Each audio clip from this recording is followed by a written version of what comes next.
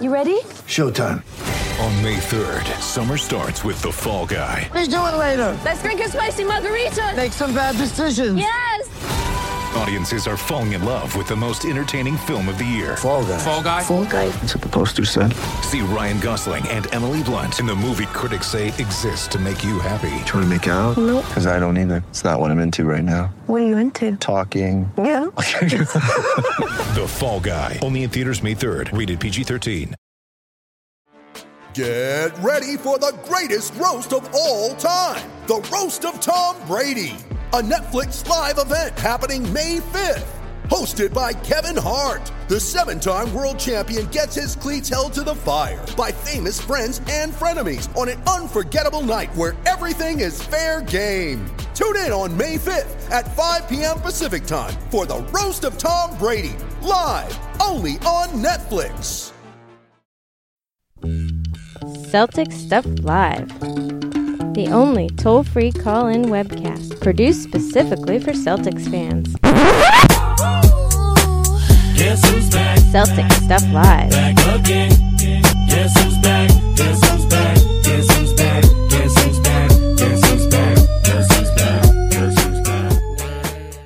Welcome to Celtic Stuff Live on CLNS Radio, the leading online provider of audio and video coverage for Boston sports. Don't forget to follow John and I on Twitter at CSL_Justin and at CSL_Duke. And if you have questions for the show, at CSL_Tweet Live, as well as following all of the CLNS Radio at CLNS Radio. John, welcome back. We're getting real close to the draft. I know we've got big plans for draft night. Just to kind of put that out for everybody, we'll have one more show before our big draft night show, so all of the details, including guests, timing, etc., are going to come out on next Monday's show. However, I'm getting pretty pumped up. We've started to see some workouts coming through, and nobody better to have on the show than Jeff Goodman from ESPN to break down some of these. Who do we take at number 3? I know that the trade conversation was a big part of our last show, but, there really isn't going to be any trades until draft night. So in the meantime, we have to plan, prepare, and discuss potential picks for number 3. I've got my heart set on Jaylen Brown. That's right. That's your guy. That's your guy right there. Regardless of the shot chart.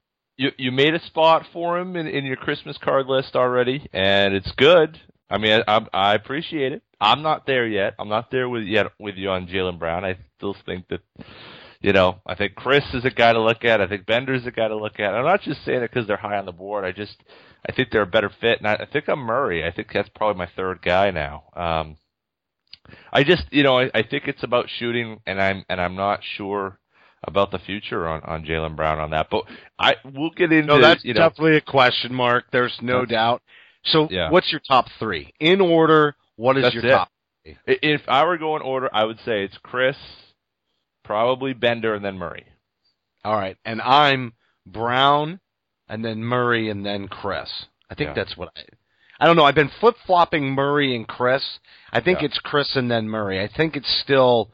No, I definitely am Brown, Chris, and then Murray. But Chris made kind of a leap. It's really interesting how far up the board, because really, for top 3 consideration, he wasn't there. But then Draft Express goes and makes us all think twice. Well, that's it. And what's interesting, and I think I've been kind of running this through in my head. Okay, put your tinfoil hat on. I'm thinking they're waiting until the finals are done before they come out with one more. They'll explain the reasonings why certain players are in certain places. But we've gone almost 2 weeks here now with Marquise Chris in that third spot without any sort of explanation whatsoever. And you got to think it's not a mistake. There seems to be murmurings that they like him. We like this guy here. It's just interesting to see that go down that way. I'm not sure what it means. I'm not sure if it's a smoke signal and they're trying to get the other teams to understand. The one thing I would say, I think the Celtics have been more transparent, and maybe not transparent, in this draft process than I can ever remember them being. I cannot remember them, 2 weeks before the draft, talking about Murray having set the record, the Celtics record for threes made. Well, did you know that's the threes made record for this year? Did you know that? Right. Nobody yeah. knows that. Yeah. I mean, you and I were talking about, but they made it sound like it was like, oh, it's this long-standing deal. It lasted like 3 weeks or 2 weeks. I mean, this is... Yeah, they just started having people in. It's like it was an overhype. Now, listen, he is a great shooter. Sure. And that's why I think that, on right? the pick, you've got to gamble on the pick. That's why I like Brown. That's why I like Chris. I think they're big swings of the bat. Yep. Really in that mold, I should be more in favor of Bender than I am. But I don't know why I can't get on the Bender train. Maybe it's because, and you watch more college basketball. You're more prepared for the draft. I'm not trying to act like I'm an expert. That's exactly why we're bringing Jeff Goodman on. Hey, look, I get to have my opinion, and maybe I'm not a basketball IQ scouting coming in expert, but I know that for sure Brown and Chris are big swings of the bat. Lots of athleticism, lots of reasons to think that they could be great in this league, but they could be Gerald Green for all I know. That's certainly a possibility. Shooting is a premium. I also like the younger guys. Another reason why Bender should be on my board, but he's not. Murray is a shooter, but then there's questions about defense and athleticism, and I think that's one of the questions I've got to ask Jeff Goodman. But he's still a swing of the bat because he's young and he can shoot, and that's a skill that I think with everybody watching Golden State is a skill that everybody is placing a premium on at this point. Yeah. No, that's true. That's true. I think one thing that Jeff does a really good job. Jeff has a really good handle on Kentucky. He's got a great handle on Ben Simmons. He does a lot covering the Duke guys. So, we're going to have the top of this draft. There's very few people who know not just the college game, but the people who surround the college game. He knows these guys, the AAU coaches. I mean, he knows that stuff in and out. And certainly I've had my battles with Jeff on the Rondo question going back years. He was very much not a supporter of Rajon Rondo and made that pretty clear. But that's I think that aside from that, Jeff, there's very few people you can talk to that know more. I may disagree with him on Rondo, but he is a well-sourced and a really good reporter on the college game and a local guy, too. So we love to support the local guys here. Glad to have him. And I think that this is what an exciting time right now, right? What an exciting time. All this going on. The NBA Finals wrapping up, and we've got the draft literally like 10 days away now. It's unbelievable. Yeah, and we definitely do have to talk about the finals because I think it's bogus that Draymond Green's getting suspended. We'll get to that. Everybody, make sure you can follow Celtic Stuff Live on Facebook, facebook.com/Celtic Stuff Live, as well as facebook.com/CLNS fans for all of the CLNS radio network. We've got an app as well for iOS and Android, so simply search CLNS Radio in your app marketplace, and there's the YouTube channel, youtube.com/CLNS Radio with high-definition, full-length locker room interviews, the Garden Report with Jared Weiss, who's done an awesome job, and there will be a draft night Garden Report as well with Jared. So everybody be looking for that. And real quick, a shout-out to our sponsor, Loot Crate, which is a monthly subscription box service for geeks, nerds, comic book lovers, and pop culture aficionados. For just less than $20 a month, subscribers receive a mystery box containing at least $45 worth of collectibles, figurines, apparel, and memorabilia. June's theme, we'll be exploring some of the ways things can go wrong with dystopia, featuring classics like RoboCop, Terminator 2 Judgment Day, and The Matrix, along with some new favorites, BioShock Infinite and Fallout 4. So they've got a figure, cool collectibles, and a dystoporific monthly tee. Head to lootcrate.com/CLNS Radio. Enter the promo code CLNS. That'll save you $3 on any new subscription. Joining us now, Jeff Goodman from ESPN. Jeff, we're getting real close to the draft. I really think nobody better than yourself to join John and I and really break this down. And as we'll talk, I know you mentioned just before we came on, Danny's a hard one to figure out. But John and I aren't exactly on the same page with who we think the Celtics should take at number 3 if they do keep the pick. So we're excited to bring in your expert opinion to either help fuel our debate and fire, or maybe settle some of that debate. But all right, who wants Bender? One of you wants Bender, I guarantee it. Not me. Well, I mean, I got to be honest. He's not my top pick. He's not. We were just before you came on, Jeff. We were talking about who's our top 3 for the top 3, and of course, we're taking Simmons and Ingram out of the mix just because we think they'll be gone there. They're gone. Yeah, I said I'm going with the raw freak of a kid in Chris. Yep. Then I'm going Bender, and then I'm going Murray. What do you think? Is there egg? Let me throw mine in. Yeah, exactly. I want to hear both. And then Jeff could crush us both. Exactly. So mine is Brown, then Chris, and then Murray. And I don't have Bender. Bender makes me nervous. I don't know why. I'm not the expert you are, but he makes me nervous. Listen, he's the one guy I don't have a great feel for just because I haven't seen him live. So, you watch him on tape, and certainly he's skilled, he's long, and with Porzingis' success this year, kind of makes it more of the hip pick, right? So I think somebody, I'm not sure it's going to be Danny, but I think somebody will take him higher than maybe he would have gone a year or two ago because, again, right now international guys are probably more kind of hip because of Porzingis. I like the Chris Dunn pick first. To me, I wouldn't go Jaylen Brown number 1 just because he can't shoot the ball. He's not a great shooter. Sure, he fits what they need in terms of a big, strong wing, who can come in right away, and he's tough. And there are a couple things that worry me about Jaylen Brown. One, that he doesn't shoot the ball that well.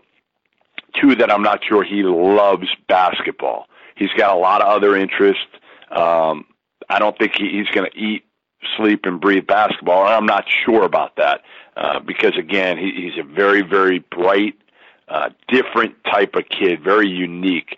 So that kind of scares me a little bit because you want somebody that's all about basketball, right? That's going. Does he remind you of Rondo in a way? Like the reason I ask is I've never. Yes, exactly. A little bit. I mean, there are a couple similarities just because neither really love media attention, and neither ever, they never did. They're both pretty smart and kind of loners. So there are some, yes, there are certainly some similarities there. I'm not sure that Jaylen thinks he's the smartest one in the room every time, like Rondo did. That's the one thing that I just don't think that's the case, but I don't know it for sure. I don't know Jaylen that well. I've probably interviewed him a half dozen times. I've seen him play probably 30 or 40 times in person over the last few years. He played bully ball too. He's a guy that because he's so big and strong and advanced physically in AAU ball, he used to just kind of be able to bully his way through. Last year at Cal, if you watch him, especially at the end of the year, not able to do it as much. He needs to work in his decision-making. I compare him a little bit to Stanley Johnson, the rookie with the Pistons this past year. But Stanley shot it well, much better than I thought. I don't think Jaylen's going to be able to do that. So I'd have Jaylen probably closer to 5th than 1st on my rankings if I was going to go 1 through 5, because I think there's probably 5, maybe 6 if you put Marquise Chris in the equation that are going to be in the mix if they keep the number 3 spot.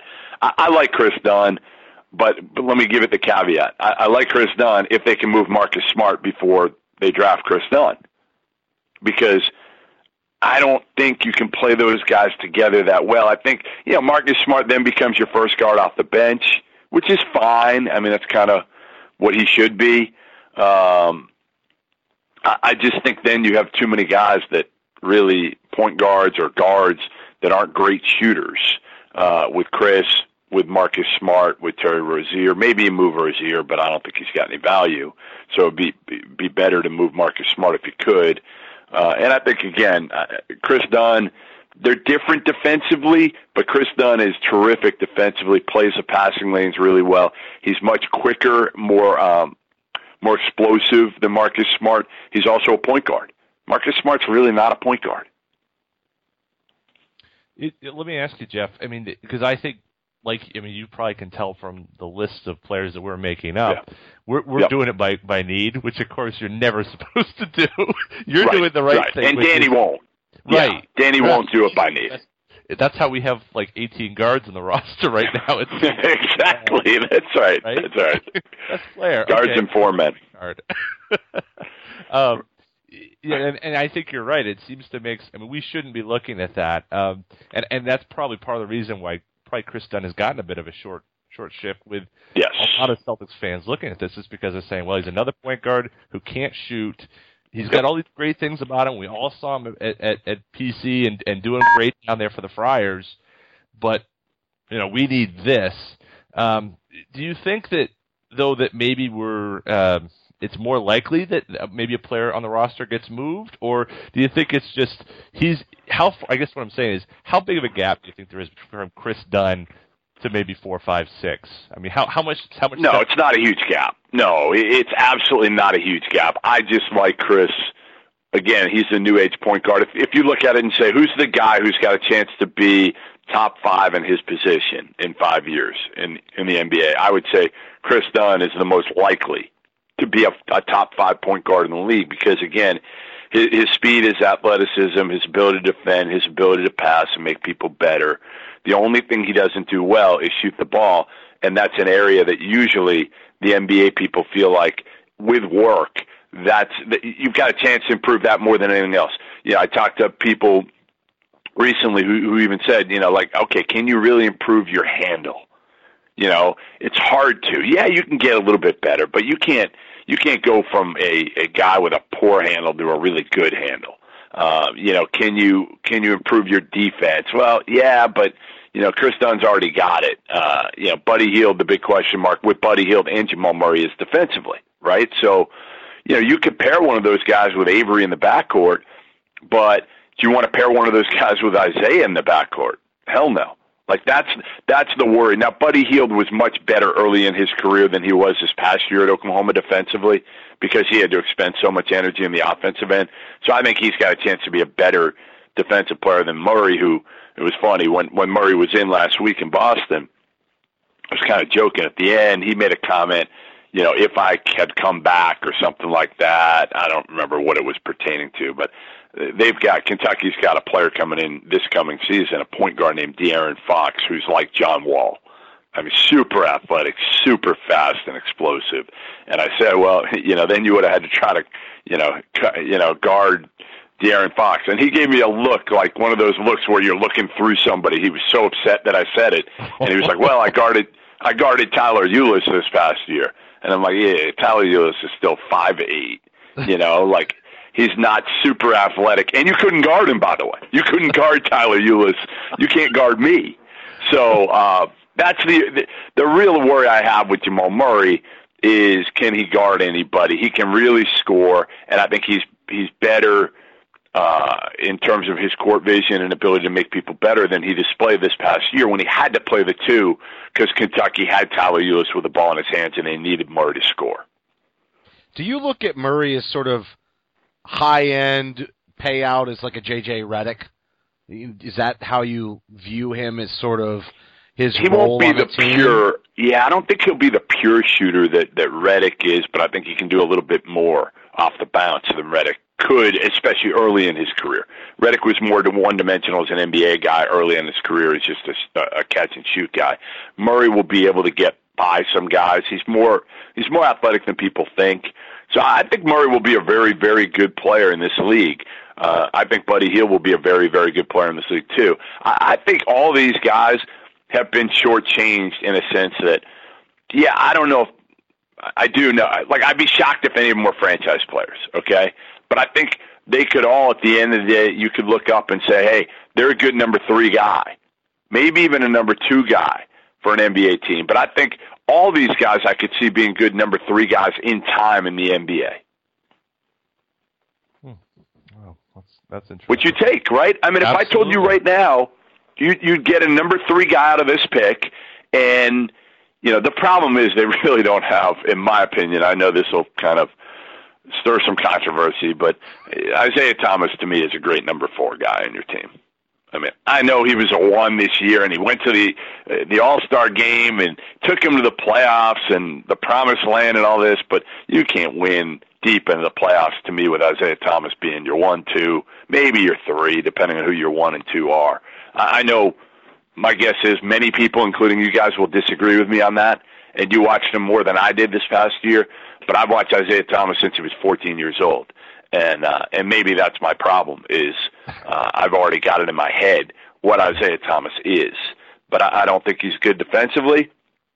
I think he's a guy that fit what they needed this past year perfectly. But I don't think that's what you want him to be for a team that you expect or you're hoping is going to go deep into the playoffs. Yeah. I think that's. I mean, I don't know 3, 4, but I think you're right. It's certainly not a top 1 or 2 guy. I think you're right about that. I mean, certainly the league's changed, and you can get by with smaller. And I mean, we've seen, obviously this year. I mean, 10, 15, 20 years ago, a guy his size could do what he's doing right now. I don't think. Yep. I mean, Iverson was obviously a different breed of human. Yeah. I think. Right, yes. but yes. What he's done now, I mean, this is it's part of this chain. It's rules. It's this pace and space. It allows a 5-something guard doing those things, but you couldn't have done that then. And no, that's okay. I think for like you said, for what he is now, it's great. But you're gonna if we're still talking about Ainge's ideal world, he's getting 2 max contract guys. Right, right. I don't think happens, but if he does, well, he's already 3rd right there, right? So, you're not. I don't think you're that far off at all, Jeff. I just think if you can get a 3 guy in this draft, okay, let's say you can get a 3 guy in this draft, and you somehow sign a number 2 guy in your team. I don't know if you're going to get it out of this free agent group. You may get another 3 if you're lucky, and then next year, the Nets pick has to be a number 1. I mean, that's the key. The key is, can next year's Nets pick be the number 1 pick in the draft, and can it be somebody like Harry Giles, if he comes back from the knee injury, who is absolutely sensational if he's healthy? He'll play at Duke this year, coming off a 2nd knee injury in the past 3 years. But this draft next year is high-powered, loaded at the top. There's going to be a lot more, so they could get a franchise player, I think, out of next year's draft a whole lot easier than they'll get it out of this year's. Yeah, I always thought that next year's pick, and maybe even the year after that, depending on who comes out next year, were the 2 more valuable picks. And I agree with that take 100%. I guess a question I'd have for you, so now we're talking about the Celtics bringing in maybe their number 2 guy in free agency. A lot of talk about somebody like Nicholas Batum. Is that somebody you put at a number 2, or is he really still in that number 3 mold? So why would they offer the max? Tons of people are in favor of throwing them a max contract at Nicholas Batum. Don't you have to throw a max contract at a top 2, or are we just looking at the landscape changing so substantially because of the TV deal that now we're going to throw max money at a number 3? Yeah, but then you handcuff yourself. So, is Batum that much better than what you already have? Everybody's looking at it as, all right, can we get there quicker, right? I mean, can we just get our team better immediately? And certainly Batum gives you something that maybe you don't have, gives you something that's a little bit more proven as well. It's not like he's a knockdown shooter, by the way. He's a good shooter, but he's not a, J.J. Redick by any means. So you're going to pay him or Harrison Barnes, let's say. Harrison Barnes is the one that I think is really intriguing. Just because I do think somebody's going to pay him, maybe not max, but close to it. Probably max. Somebody will pay him max. So, if you're the Celtics, do you take a shot on that, knowing that he could be a number 3 guy, and you're going to pay him $20-something million a year to be a number 3 guy? Or do you just say to yourself, listen, we're going to save our money until we can maybe hit it with somebody and kind of go with what we have and add some young pieces these next couple of years? It's a tough situation Danny's in, because you definitely don't want to overpay and handcuff yourself to the future, but you also feel like, hey, do you roll the dice on a kid like Harrison Barnes? I wouldn't and pay that much money, but if you're him, do you say, hey, maybe here he could turn himself into a number 2 guy, and we'll hit it in the draft a year from now? we'll get our number 3 guy this year in the draft, and then we're in business in a few years. Yeah, absolutely. I mean, and that's the but like you said, it's a tough thing because rolling that money at Harrison Barnes, and you've certainly, I'm sure you've covered Harrison for many years. Forever. Forever. He came out. People thought he was. I mean, I guess the summer before when the mocks were, and I don't know what that really matters, but he was certainly, as he entered Carolina, he was thought of as highly regarded, number 1 guy. He's going to come in. He's going to be just a monster. Yep. But he showed, and this is my recollection, was that he was not like the jump on my back guys. I'm the number 1 scorer guy at Carolina, and that I think he's really shown even obviously in Golden State, and who would be next to Steph and Clay. He isn't that type of guy, and that to me is more troubling about giving him the money than maybe the fact that he hasn't shown it yet at Golden State. It's going back to Carolina. This has been a trend here, wouldn't you say? Yeah, and he expected to go out after 1 year. He expected to be the number 1 pick. It didn't work out for him at Carolina. He struggled there a little bit, and in Golden State he's been a really good piece. And maybe he's okay with that. I've known Harrison a long time. I think he'd like to be more than that, especially if he comes off winning 2 straight NBA titles. Maybe he says to himself, hey, you know what? I've already done that. I've done that twice. Now it's time for me to see, maybe I can be more in this league, and I got a lot of people that are going to come after me. The question, though, is going to be, is Golden State going to match what anybody puts out there for him? Yeah, I know, because that's, and that's a huge gamble. Right? You look at that and their salary cap situation. Of course, they're not paying Curry now, but they're going to have to max him out at the super max rate. I mean, they're going to have a huge payroll. They're paying max money to Draymond. They've got a good contract to Clay, who will still be underpaid in the relative to the new cap. But you're going to max out. Yeah, that's a tough question. But it sounds like Golden State is totally willing that if Harrison Barnes says, look, I want to go try to be a number 2. And why wouldn't they? If they're going to attract free agents and they're going to keep people happy, they've got to allow players with the ability to go and maximize their contract and their opportunity somewhere else. They're going to have to promote that. They can't hold a guy down, so to speak. That's a very wise thing for them to support that. Not to mention, they can just keep bringing pieces in because they're going to get a good people want to play for them. Yeah, people want to play for them. So they'll get another free agent. It may not be Harrison Barnes, but it'll be somebody like him. It'll be the chemistry that's kind of the big thing is, who do you bring in? Are they okay with Draymond and how he operates right now and how his mouth operates? And Steph and Clay Steph's a joke to play with. I mean, anybody who ever has a problem with Steph, I've never heard a bad word about him ever. Mm-hmm. Yeah. No, he's almost the golden child now for sure, in a lot of positive ways. Of positive ways. So let me ask you this, though. We were going to save this, and John and I were going to talk about it after the interview, but Draymond Green, does he deserve to get suspended? I didn't think so. I would have... Again, to me, I'm with you. I think it's one of those where really Game 5 of the NBA Finals, really you're going to hit them with that. I know you shouldn't be looking at it that way of, it should be done, like a call is made in the first quarter, same should be in the fourth quarter. So you'd say, don't look at it as if it's Game 5 of the NBA Finals, just look at it as if it's a regular game, but you can't. And I just don't think... I don't think what he did really warranted it that much. I've watched it a couple times. I don't know. I wouldn't do it. I thought that was. I'm not saying it was the right thing to do, but to me, in the moment, to your point about its playoffs, I don't think it was so egregious that it deserved a suspension from a game. And almost there's a manufacturing of suspense here in a way because and it needs exactly it. And it needs it because I thought Cleveland would tie it up 2-2, and everybody said it that the Oklahoma City and Golden State series was the series. Now that was 3-1, and I don't think we really thought that. If any team could do it, it was Golden State, but I don't think anybody thought Golden State was necessarily going to take that series. I think we all thought it was OKC, Durant, LeBron, Westbrook.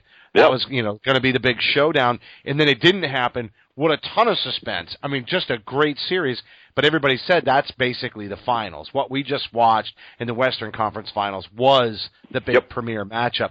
That's why they need to almost manufacture this. I'm not saying the league is, I don't have the tinfoil hat on. I'm not saying, but there's no downside for the league to go ahead and do it, and they have enough material to say we can justify the suspension. Yeah. Exactly. Yeah, I would agree with that, and certainly you're right. I mean, it's something where to me now that you get to Game 6 and it's in Cleveland, and everybody's what's the talk then is, well, Cleveland back home, they got momentum again, they win, and it's a 1-game series.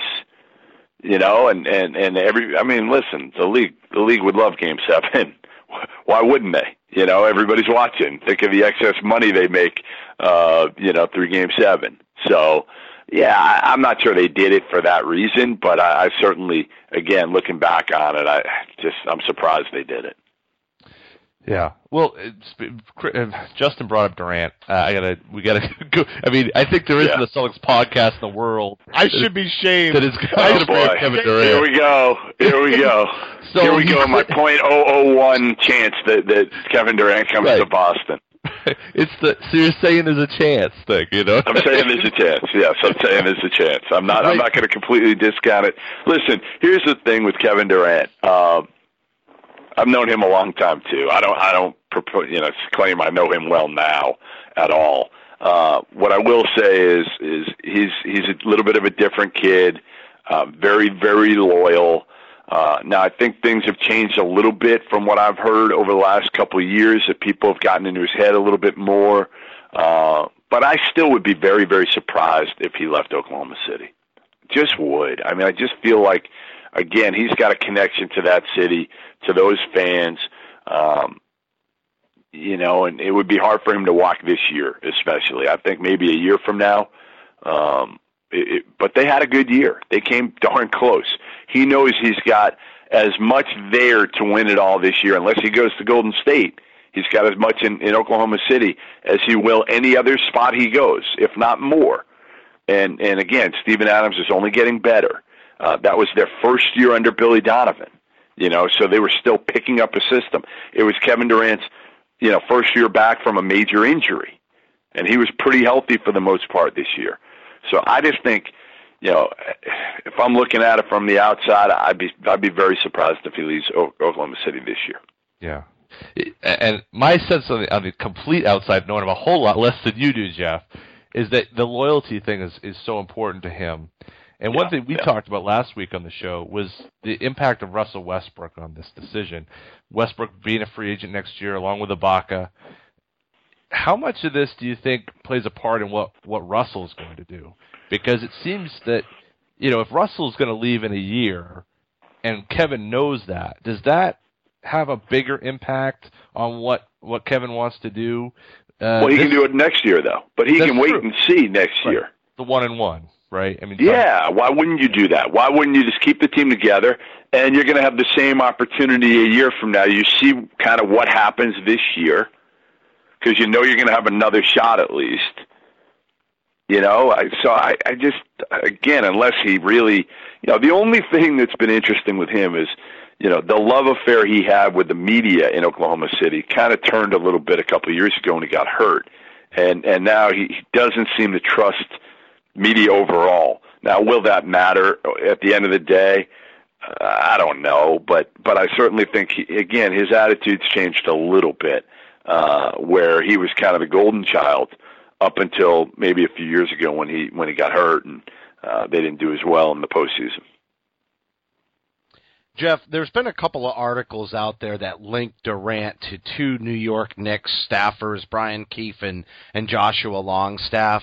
Do you know about Durant's relationship with those coaches? Has the media made, more of that than is really there, or is Durant pretty close to those two individuals? I don't know. I mean, I know Keefe's from around here. I know he was in Oklahoma City. I can't imagine he's going to go anywhere for a staffer. If he was going to do that, he'd probably go. I think the Wizards they hired David Atkins, who was his former assistant coach at Montrose Christian in high school.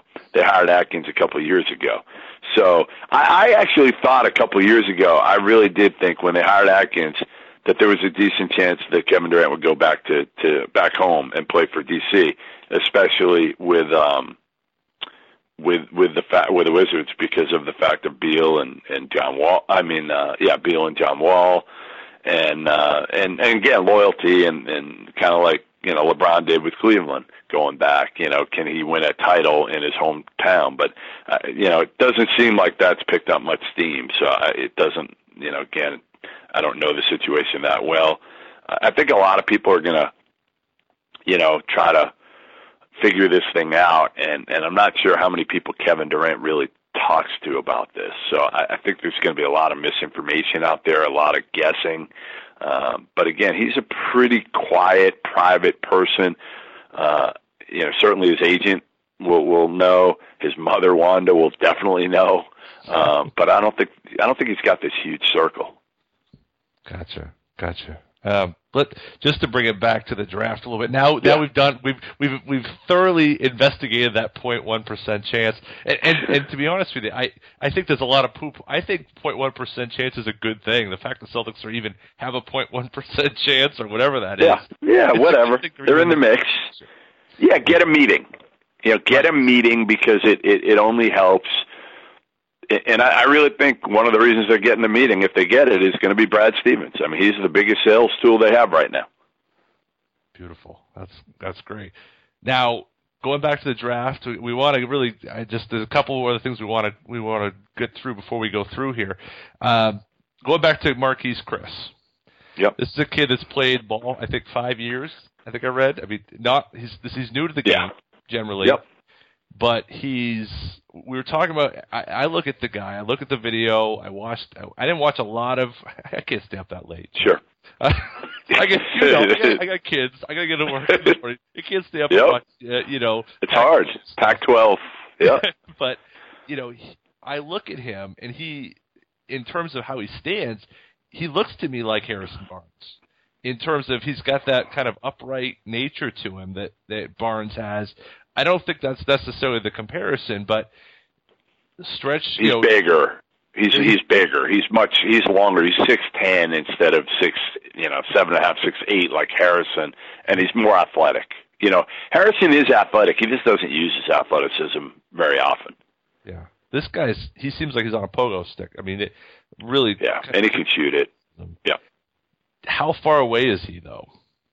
I think pretty far. Yeah, he's the high upside guy. It's funny. I sent a tweet out back in November. Nobody had him on their top 100. Like, if you look at any of the mock drafts or even top 100 lists, nobody had him on there. I saw him a couple of years ago in AAU ball, and I love his potential. So I remember I sent out a tweet in November saying something like, whatever, he had like 24 points in his first game or second game or something like that, 18 points. And I said, Marquise Chris, name to watch, could be, will be a first rounder at some point. Now, I didn't think he'd be a first rounder really this year even, and certainly not a lottery pick. Nobody did. But, again, you look at the high upside, the ceiling for a 6'10" guy who can shoot it like he can, and also is really athletic. Really good kid, like you said, hasn't played a ton. He's probably like a higher, I compare him, I guess, to like a high character Markieff Morris, but more athletic. But that type of player maybe, face up four. The big question for him is again, the mental part of it, and also the rebounding. He's not a great rebounder. For his size, he should be. For his athleticism and his size, he should be. So I think Marquise Chris at number 3 would be too high for me. I just think there's guys in the mix there that you know what you're going to get. And again, I think a lot of people are just skimming over Buddy Hield. And I think he could be the guy at the end of the day. I really do. I think he could be the guy at number 3. And nobody's got him in their mock drafts. And nobody knows because Danny, let's face it, Danny's very, very smart in what he does here leading up to the draft. He's going to tell everybody, a different guy. He's going to leak a different name to everybody. So nobody knows who he wants, so that maybe he can encourage somebody to come forward with a trade to get that guy. That's what he should be doing. I mean, he should be, dropping a name to me and dropping a different name to Chad Ford and a different name to Adrian Wojnarowski, whatever. I mean, that's what I would do if I were him. That's how the game has to be played. If you play it and you're honest going into this, it probably hurts you more than it helps you. Is he? Do you think that? I mean, in terms of a trade, do you think that's the ultimate goal? I mean, you said he should be, but do you think that's what he's really pushing, is to get to deal this third pick? Well, I mean, again, it depends on what there is. Sure, that's you want to look at that and see what you can get to help your team now. Okay, all these guys are guys that are probably going to take some time to develop, and where if you can bring on a guy now and trade that third pick for somebody that can help you that's already a couple of years along. I mean, even, would you do the number 3 pick for Jahlil Okafor today, who's a year further on in his development? Certainly he's got some issues. We saw them this year, mostly off the court and defensively. But would you trade that pick for Jahlil Okafor today? Yeah, I would. I'm souring on that now. I've said yes in the past, but I'm falling away on that deal now. Well, I would for Noel, but you do it for Nerlens? Yeah, I think I would, just because I think Brad needs more space. If you look at how Jared Sullinger was utilized, and he even had to move inside the three-point line, and we know that Brad wants to be jacking threes. That's always been in his mix, and I just think Okafor doesn't quite fit how Brad would like to run it. See, here's what I would do. Here's a trade I would do if I were the Celtics. I would do Marcus Smart and number 16 for Nerlens. I like that. I'd do that today, and then you get your rim protector, your shot blocker, guy who gives you something completely different than what you have. And you can draft Dunn, who we know you're high on. There you go. Absolutely. There you go. Yeah. Yep. So you have Chris Dunn and Nerlens, 2 great defensive players who Brad will love, and you have your point guard of the future. You have a guy who makes your team better, and then you've got to go out there and sign a wing who can shoot the ball. Which shouldn't be, again, I'm not saying it's easy, but it's a whole lot easier to find that than again, a high level point guard or, a shot blocker of, I still say Nerlens is as good a shot blocker as I've ever seen. Now, again, I didn't see some of those guys back in the day, Bill Russell and some of those guys. But to me, Nerlens is as good of a shot blocker as there is in the NBA today. Well, then you can go out and get a Batum, to your point. Yeah. And you could even play Crowder at the 4, right? There's no reason Crowder can't move to the 4 for this team. No reason. Absolutely not. He's certainly tough enough to guard 4s. And you keep your toughness. You keep your toughness because, again, Chris Dunn, he can't guard guys like Smart can. He can't guard, big threes like Marcus. He can't box out Porzingis. Right. No, he's not going to have that move in the late stages of the game. Right? He's a different type of defender. Again, he gets in passing lanes. He's got quick hands. He's so fast and explosive from baseline to baseline. So that's what I would do. That would be my thought is if you could trade Smart and the 16 for Nerlens, draft Chris Dunn, and then get Chris Dunn to be able to shoot the ball better. That would help. But, again, we underrate, including myself, listen, Avery Bradley has become a good shooter. Right. We forget that. Like, Avery's become a good shooter. Okay, Isaiah can make enough shots. They need to add one more guy that maybe comes in with a second unit that can really, really make shots. That's a knockdown. And that's why I like Buddy Hield for him. So I think Buddy is the second best shooter in this draft. The best shooter in the draft isn't somebody you're going to take, but it's Kyle Welcher at Gonzaga. He's the best pure shooter. Is your top, like John and I rattled off our top 3 to set the stage for the interview. Yep. Do you go Dunn, Hield, and then player number 3? Who's player number 3? I go Dunn, Hield. I don't know what to do with Bender. I'll admit, I just don't. I haven't seen him enough, so I can't. I can't say. I would go Dunn, Hield, and then, honestly, to me, I'm not sure between Bender, Brown, and Murray. I'd probably go Bender 3, Brown 4, Murray 5. Yeah, I know Murray made 79 of 100 threes. That's great and all.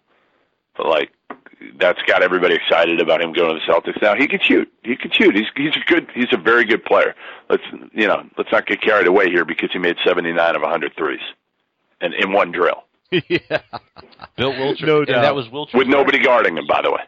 Nobody guarded him. Better than a chair. Better than a chair. There wasn't even a chair in front of him. The chair didn't even guard him. All right, so let's do this. I like your move, Smart and 16. I think that's value for. Give him for 23 Nerlens. too. You want 23? Take 23. Yep. But let's say we keep 16 and 23. It also solves a problem for Philly, but I think they'd rather keep Nerlens. But that's we'll just kind of stay in. I don't know. I'm not sure they'd rather keep Nerlens than Okafor. That's kind of the word out there. But if I'm them, I'd rather keep Jaleel. He's got more value. He's definitely got more value. I don't care. Yeah, listen, that's NBA true. teams don't care about the off-the-court stuff, and Jaleel's not a bad kid by any means. No, there's just not a lot of guidance and leadership. I mean, that organization has been a mess. Yes. So you can't expect him to thrive in a messy environment as a young kid with millions of dollars. I just think we're being unreasonable to expect these kids to come in like pros with 1 year under their belts in college. It's ridiculous. And really, there should be a program for learning how to be a pro in college, right? It should be a 1 year kind of course. That's something that they should offer, because if they are going to have these one and dones, what a great way to help people prepare for, oh my God, I'm 19 and I have a buttload of money, but or boatload. Both. But I Or do want to both, right? Yeah, that's interesting. That'll go into the archives. But let's say they keep, because we've only got a little bit of time left. Let's say they keep 16 and 23. John and I have some value picks in our minds, but what do you think are some value picks at those two spots for the Celtics that they might consider that might also be available, like realistically going to be around? Obviously, if something happens and drops to 16, he's a value pick there. But realistically. I love Sabonis. I mean, Sabonis to me, love him. He's tough. He made 60 of 100 threes at 6'11". He's more skilled than people realize. I would love him at 16 if he's there. Love him. There are other bigs that are going to be on the board at 16 or 23. Bryce Johnson, Carolina could go either spot, probably closer to 23. Steven Zimmerman is a 7-footer from UNLV, who is skilled, plays hard. Damian Jones is kind of an enigma from Vandy, also a big guy, athletic, almost 7 feet. Those are the bigs that I would probably look at. Denzel Valentine is a name that could be in the mix, but you got to watch out for him. He's got some knee issues that a lot of NBA teams are scared off on right now. So, be careful of him. There's some foreign guys certainly that I don't know enough about, to be honest. Juan Hernan Gomez is one. Certainly this kid Zizic is a big kid. So they'll be in the mix too. I would probably stay away from Sheck Diallo. That's a guy whose name has kind of come up a lot lately for the Celtics, it seems. Yeah, I can't imagine they're going to take him. I'd be surprised. Deontay Davis is another one. Deontay Davis and Skal Labissiere, too, that'll be interesting because they could slide to 16. I don't know if they will. I think Davis is more likely. Michigan State freshman, very talented, quiet kid. Didn't, do a ton for Michigan State this year, but everybody knows his upside a couple years away. I would think if they keep all three, they're going to draft an international guy with one of them. Because you can't really add. Listen, the problem is you can't add all these young guys to a roster that's already fairly young. Okay, Brad doesn't want 3 more young guys on this roster. So a second round, they're not going to keep all those picks, right? They're going to probably, trade away 1 or 2 of them, and then probably draft a couple guys that they can stash overseas. a couple more international guys, or even an American, that they can stash overseas for a couple of years. But I even think with those first 3 first-round picks, I just don't see a way that they're going to draft 3 guys and keep all 3, because that means they got to keep them on the roster. And I just don't think they have room for 3 guys. Yeah, and then, oh, by the way, they got 5 more picks in the second round too. So well, like I said, though, they'll trade like 2 of those. Yeah. My guess is they'll end up, if I had to guess, they'd end up drafting 6 of the 8 picks, 5 or 6. Really? Interesting. Yeah, I bet you they end up keeping 6 of the 8, and out of those 6, 1 or 2 are international guys. That'd be my guess. So they'll end up picking,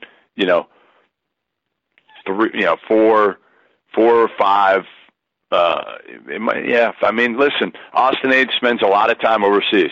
A lot of time. He knows these guys better than a lot of other high-level executives. So, again, I could see him going heavy international. Yeah. I think you're right. It seems like there's a lot of strength there in that 15 to 40 area of those international players, which seems to lead well for the draft and stash method that they could do. I just want to go back quickly on the Sabonis thing, because that's the guy I've been looking at 16. I was convinced he wasn't going to be there, just because if you hit 60 out of 100 threes, that's the type of shooting that every team in the league needs. He certainly knows how to rebound, and the passing gene from his dad did pass on. Watching quite a bit of Gonzaga this year, that's one I could stay up for. Sabonis. What do you think about his athleticism and being able to fit into the NBA team? Kind of stretching out on those double those pick and roll situations. Does he have the foot speed now, or is he going to need some work to get his body where he's quick enough with his foot speed to be able to defend out there in the perimeter? Yeah, no, listen, the one thing he's got is he plays so darn hard, so sometimes that'll make up for a little bit of foot speed, because he goes hard and he thinks the game well enough. So I think he'll be fine on that end. Do you want again, I mean, this is just a guy that really plays as hard on both ends as any big man I've seen in college basketball over the last 10 years. Wow. He goes that hard. Yeah, he does not stop. He doesn't pace himself. He just goes. And again, he's capable of standing out there and making mid-range shots. He'll finish around the basket. He can pass it. He's not his dad passing, but he can pass it some. Mm-hmm. He just gives you so much toughness, and he can help you tomorrow. That's the other thing with Sabonis that you can't say about a lot of other guys.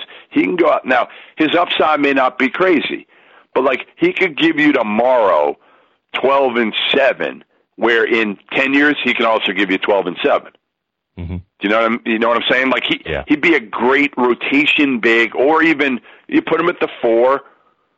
You could put him at the 4 if you got four other really good guys around him, and he'll just be a killer. And they could certainly use a 4 and a 5 right now. So that a tough 4. Yeah, a tough 4. They got too many, Sully, Olynyk. Yeah. The one thing that people are going to say with Sabonis is, all right, like Olynyk, like they said about Olynyk, short arms coming out, and not a great athlete. Well, Sabonis is a better athlete, much better athlete than Kelly. And again, he gives you something that I don't know who else you have on the front line that's a killer like that. I mean, Jay Crowder, obviously. Right. But other than that, you got a lot of kind of skilled 4s or athletic, Zeller, who didn't play much. But again, he's different than what they have. And they need that position to have shooting range. Look at what happened to the club when Kelly Olynyk went down just around the All-Star break. That was detrimental. I'm not downgrading Crowder's absence or the injury that was lingering, but we knew that. We knew he was heart and soul. Kelly Olynyk was role player, but a very necessary role that he filled that they missed greatly when he was out. Yeah, no, absolutely. I mean, you want to have kind of different looks at your 4 spot, right? I mean, you want to have a pick and pop 4. You want to have a tough. I think Sabonis can give you a little bit of both. I mean, obviously, what he's built on is toughness and just going hard. But I think he's more than capable of stepping out and making shots. All right, Jeff. This interview has been awesome, and you ended it on a high note with John and I because we're both huge on Sabonis. Good. So you gave us you might have knocked us around a little bit on our top 3 for the 3, but you closed it nice. You left on a good note for John and I because and to John's point, I think we both did think that maybe Sabonis would go at least 2 or 3 picks before 16 because it sounds like workout's going well for him. I think his stock is rising, but as players like Sabonis move up, other guys fall down. There's only so many picks ahead of 16 that can be made. So I also like some of these guys that you threw out there as potential value picks at 16 and 23. And let's face it, come draft night in a week and a half, all of this is going to be totally different. Anything can happen for the Celtics this year. Yeah, they might not have any picks going into draft night. Who knows with Danny, right? he could trade all 8. You might get Ray Allen. That's right. Hey, you never know. Listen, has anybody made 2 bigger draft day trades than Danny over the last decade? Good point. Yeah, I don't think so. That's very true. And I'm going to say that on the broadcast that night. I'm going to be in Boston this year instead of New York, and that's exactly what I'm going to say. Is like, listen, this guy is unafraid. He's unafraid, and he's made the 2 biggest draft day trades over the last 10 years. So why not do it again? Yep, I think it's likely, and I think we're all preparing for that. So, Jeff, thanks a lot for your time, man. Great interview. Probably, I'm just going to go ahead and say it, John. This might have been the best interview since our return this year after our break. I appreciate that. I appreciate that, guys. Anytime, and if you need me after the draft, you let me know, and we can break it down. That would be great. All right, Jeff Goodman, everybody from ESPN. Jeff, thanks a lot for your time. Take care, guys. All right, Jeff Goodman, everybody from ESPN, and he's a local guy, John, which we love. You know he watches the Celtics. You know he grew up watching the Celtics, but there was some real interesting points. I mean, he really did take the TNT to our top 3 for the Celtics at number 3. He went 2 names, 1 and 2 that neither of us had, and his number 3 was, I know there's something to it. I don't know what there is to it. I'm going to throw Bender into the mix, and only one of us had Bender. So of the 6 players that you and I either agreed or didn't agree upon when we picked, he only had one of them, and it was in the final seat of your top 3. Yeah. So now we're looking, he's saying Buddy Hield, Jamal Murray. Yes, Murray's defense is a concern, but he thinks both of them will be very good players. But he's going Chris Dunn, Buddy Hield, and then Bender, which I understand why he's thinking guard as well because, hey, why not? And Dunn isn't that old. He's still not 20, so he's still a high upside younger player. But Hield is right in there, and he doesn't think that the 4 years in college is necessarily going to hamper ultimate output, although he doesn't see a number 1 or a number 2 in this draft, really. Yeah. Not beyond the first 2 picks. Right. And I think that's fair. I think that there is a gap there after 1 and 2. The other thing I would say is that it's kind of been Steve Kyler there of Basketball Insiders. He was saying this morning that the Lakers haven't really locked in on a number 2 yet, and that's just as similar as which is the same situation as last year, because last year at this time they hadn't locked in on D'Angelo Russell at this point, because at this point a year ago it was really all about. And I mean all about, really working with Okafor.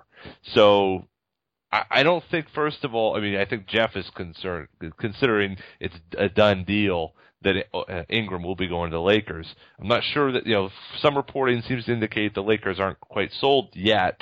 That doesn't mean they won't be, but they're just doing due diligence. I just think the PR hit on that.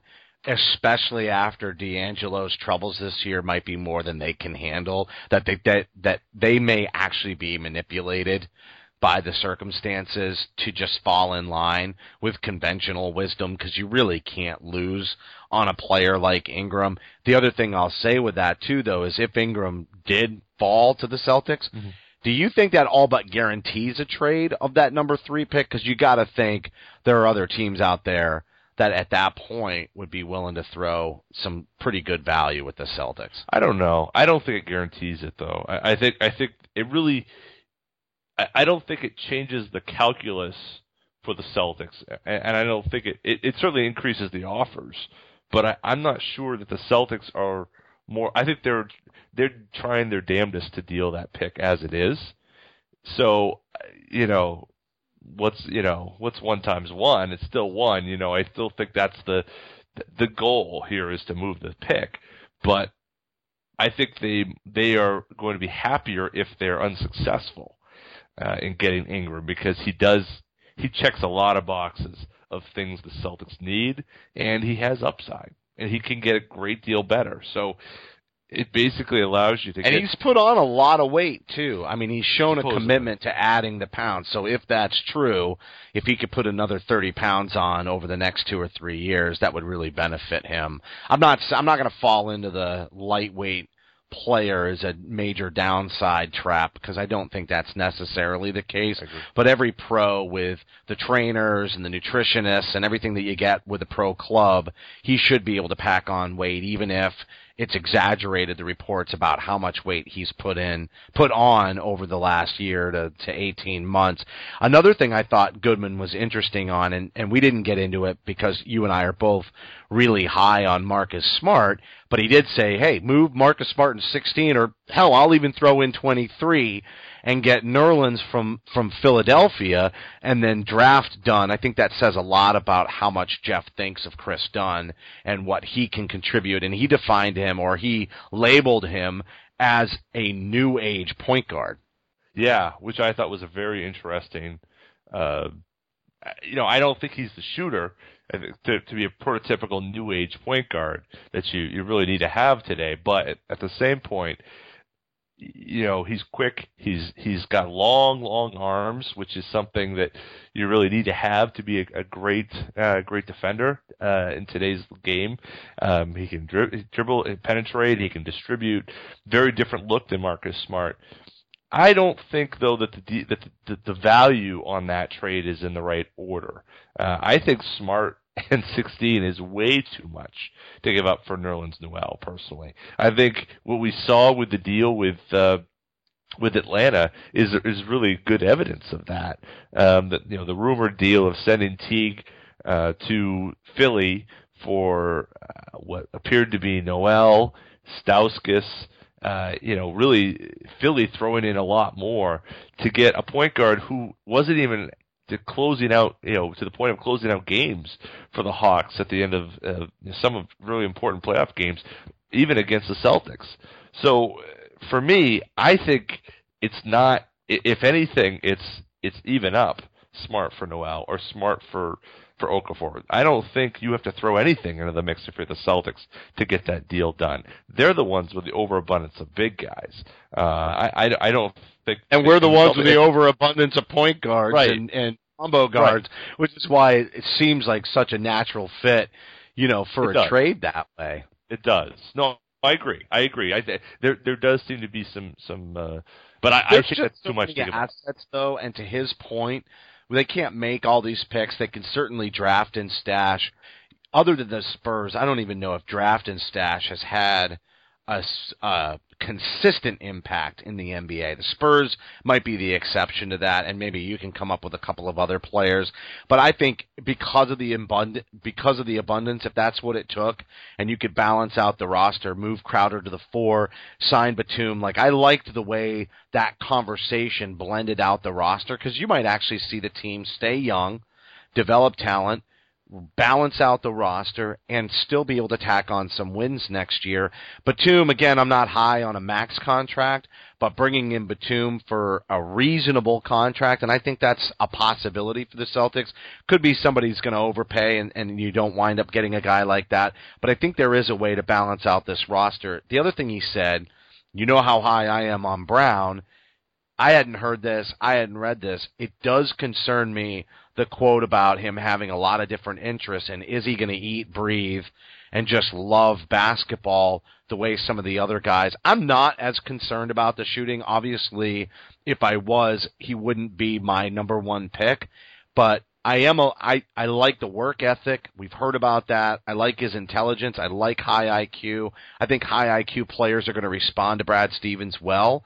But you do have to be all in to be able to perform and hang around in this league. And I'm not going to move off my stance, but that's definitely a scary question mark for me. Yeah. No, I think you're right. That may be cool. I mean, even though as I said, Brown isn't in my top 3, I'm not disliking him in any way, but I think Brad Stevens, like we were talking about the Butler guys, and I think that was probably after we hung up on the show with him, but the Butler guys and all the players that he's done well with, Jay Crowder, Isaiah, Smart, Bradley, they love basketball. They love the game. Like it is eat, sleep, drink basketball.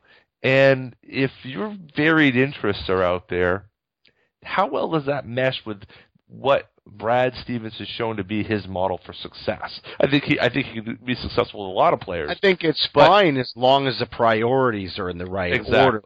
These guys do have distractions. Look at Okafor. One of his favorite distractions is drinking. Yeah.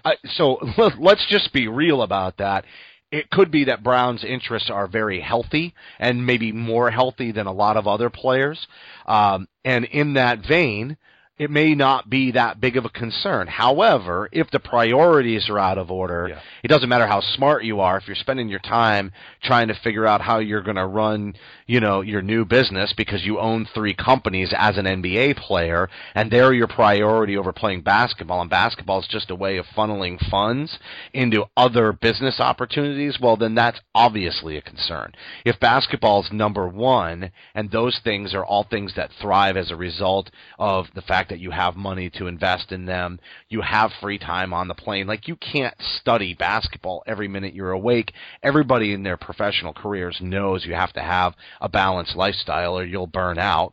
And that has happened to players. Players have burned out in the NBA by overdoing it. You need to be a well-rounded individual. I think Brad supports that. But in that conversation, I think we have to come back to Sabonis because you're talking about a player that really fits this mold. He said he has one of the highest motors that he's seen in the forward position of anyone over the last 10 years. And obviously Jeff follows college basketball very closely. That's a big plus, regardless of the questions that you have about maybe athleticism and does it translate. 2 things came out of that supported our love for Sabonis. 1, 60 out of 100 three-pointers at one workout. That's pretty strong for a power forward in the NBA. And secondly, this high motor conversation. Yeah, absolutely. I think I'm even more sold on him now. Especially the 60 out of 100 threes thing, because that to me, yes, no one's guarding him, so but. The point is that he's working on that aspect of his game. He really wasn't much more than a 15, 18-foot jump shooter. He wasn't shooting to the college 3 a lot.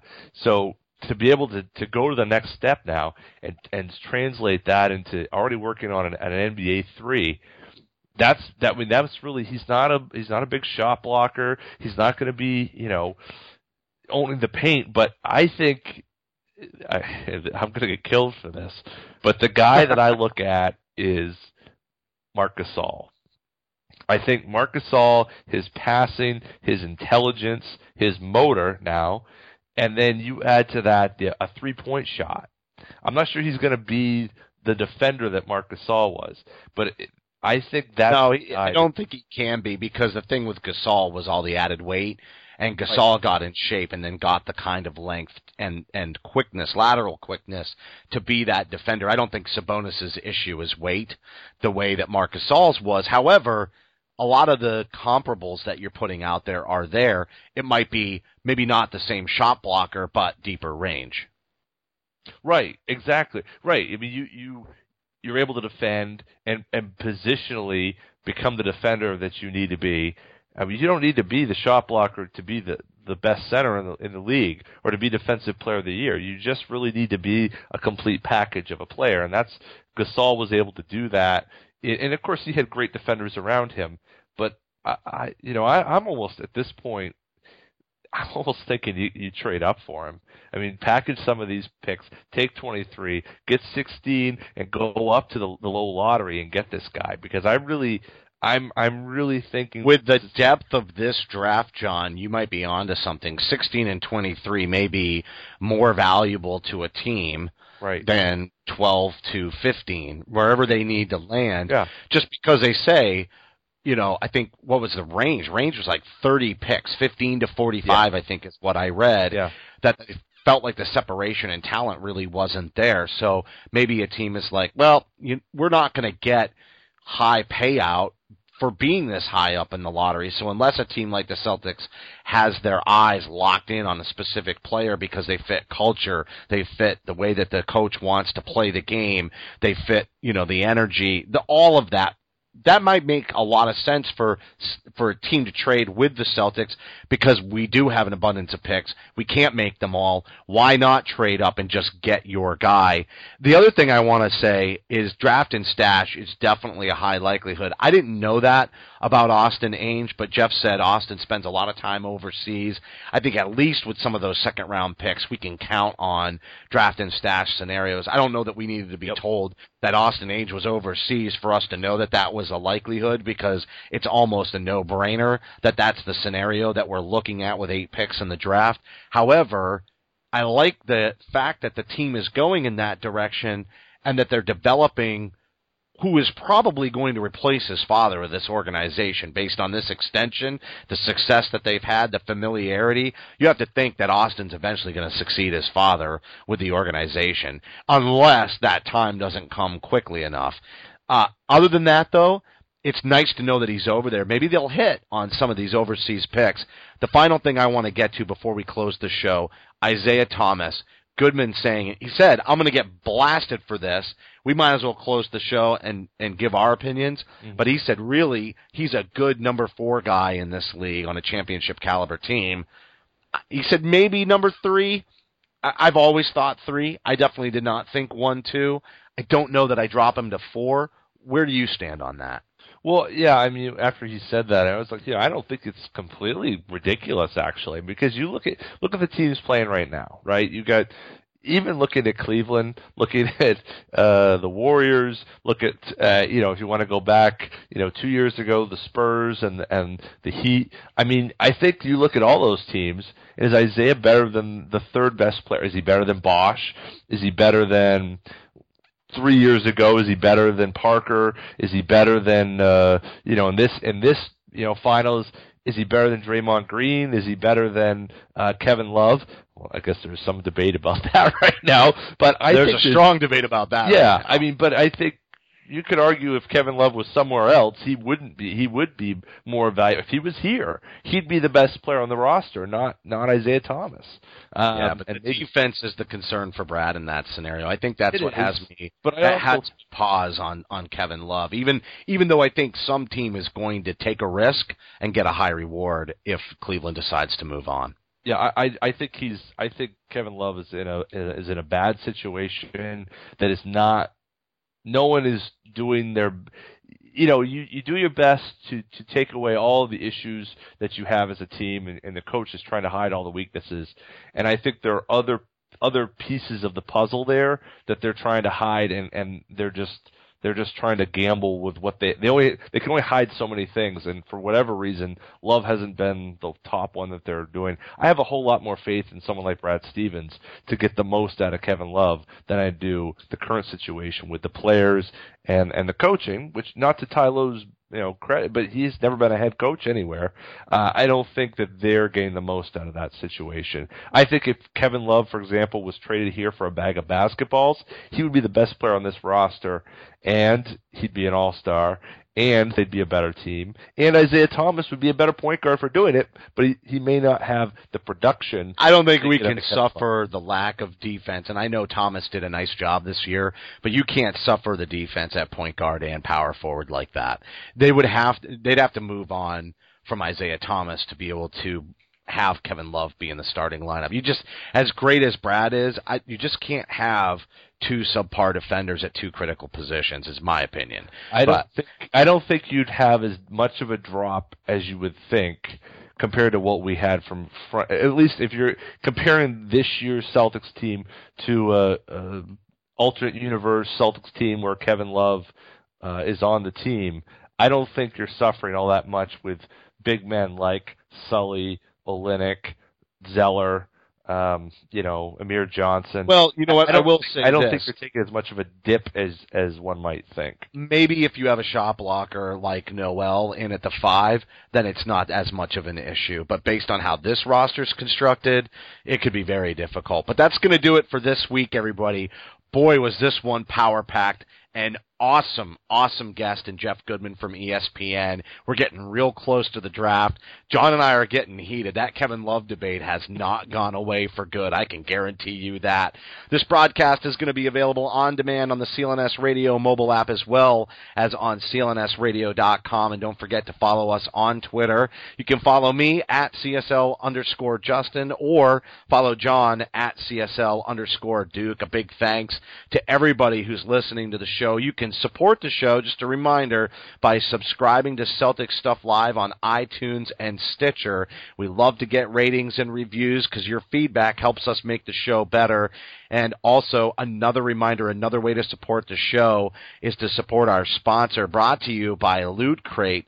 They have a great deal for all of you listeners, and most importantly, you would be supporting the CLNS Radio Network and John and I putting together Celtic Stuff Live every single week. So go to lootcrate.com, use the promo code CLNS to save $3 on your subscription. And a huge thanks to all of the loyal CLNS Radio audience that makes it worthwhile every week, for writer Eddie Santiago, program director Larry H. Russell, and the founder of CLNS Radio, Nick Gelso. My co-host, John Duke. I'm Justin Poulin. Thank you for listening to this week's edition of Celtic Stuff Live. Celtic Stuff Live.